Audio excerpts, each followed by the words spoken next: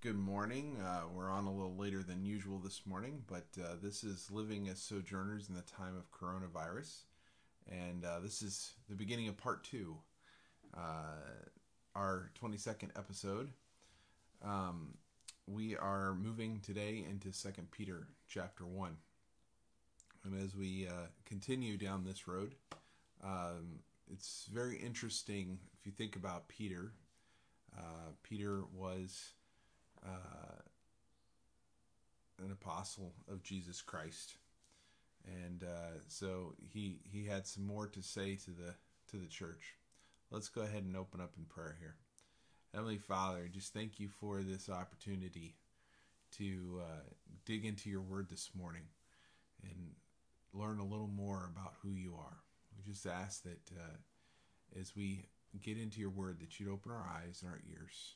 But more importantly, Lord, you'd open our hearts, that our desires, our values, our beliefs would be yours, Lord. They would come to you. We would come to you with all that we are. And we ask this in the name of Jesus. Amen. So as I said a moment ago, Peter was an apostle, and he starts out this second letter with that statement. He says, Simon Peter, a servant and apostle of Jesus Christ, to those who through the righteousness of our God and Savior, Jesus Christ, have received a faith as precious as ours, grace and peace be yours in abundance through the knowledge of God and of Jesus our Lord. Now it's interesting because he starts out here by adding two things to his title, as it were, and telling us who he is. And this sort of first whole chapter, or what we've deemed the first chapter, is all about understanding our calling and who we are in Christ. And so Peter starts this out by saying, first of all, he's a slave. NIV says servant, but a slave. And a lot of times in American culture or Western culture, we think of slavery as we've known it in the last 400 years. 400 or 500 years. But slavery was different back then. It wasn't to the same level of harsh. People treated these people not just as property per se, but as servants, as people they were paying. And so this whole idea of a slave or a bondservant is somebody who is indebted, indentured to someone else. And so they were treated with a little bit more respect probably than most slaves were treated here in the U.S. But Peter identifies himself this way because he's indentured. He feels indentured. He feels bonded to Jesus. So this isn't the same word for servant that we see popping up in other places in the New Testament. But he has given himself fully over to Jesus. But he also says he's an apostle, which he didn't give himself this title.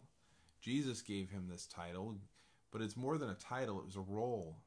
It was a role of taking the kingdom to new places. And so this is how Peter identifies himself, as a bondservant or slave and apostle of Jesus. He goes on to say he's writing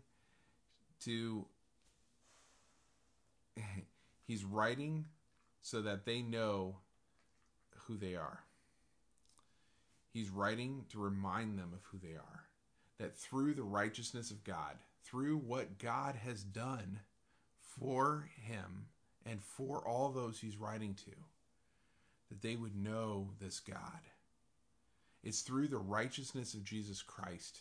And a lot of times when we talk about righteousness, we think about good behavior. But righteousness isn't just about good behavior. Righteousness is about how we operate in society, how we operate in community. How are we treating other people? How are we caring for other people? How are we respecting and honoring other people? But it's through the righteousness of Jesus Christ, how he came and lived among us, and his righteousness, and his right standing with God, and his right standing with others. That we receive a faith that is precious.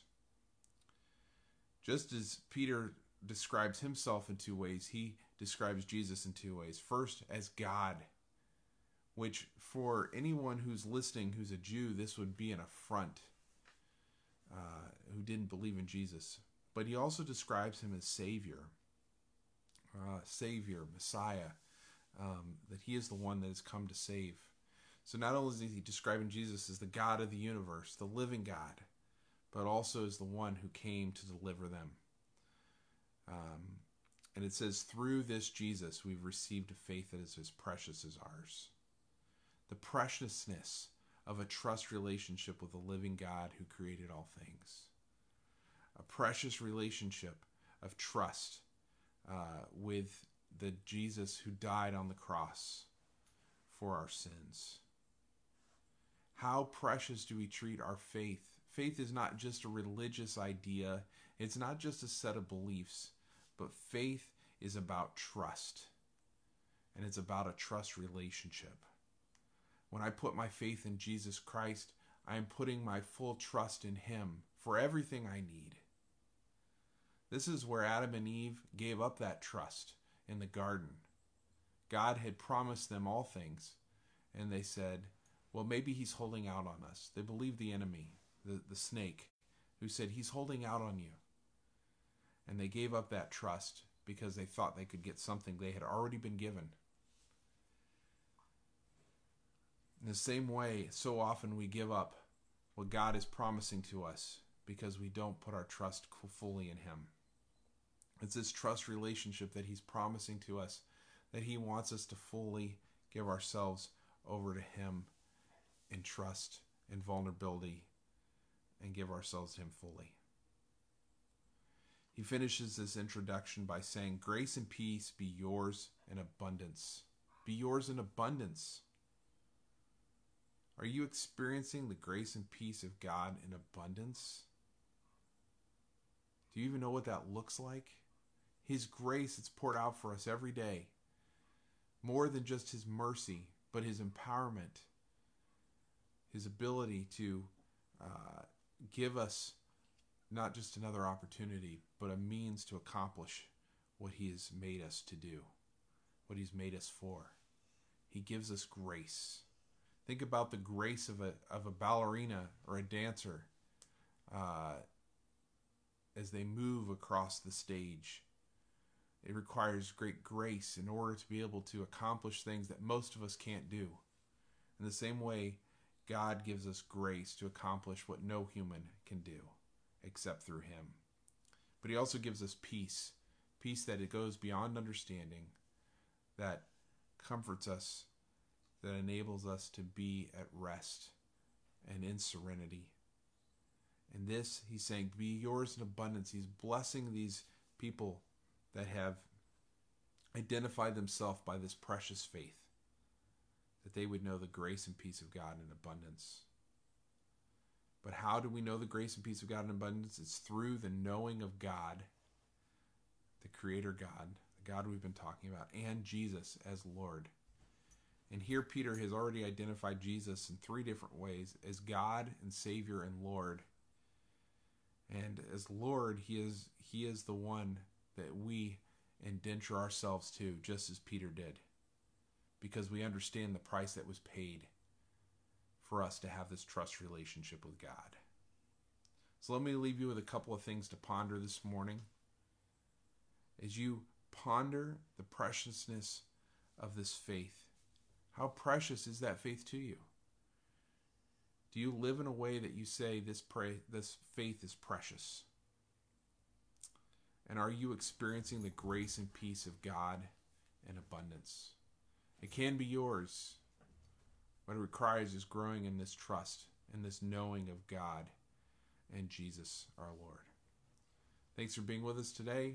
See you again here tomorrow. God bless.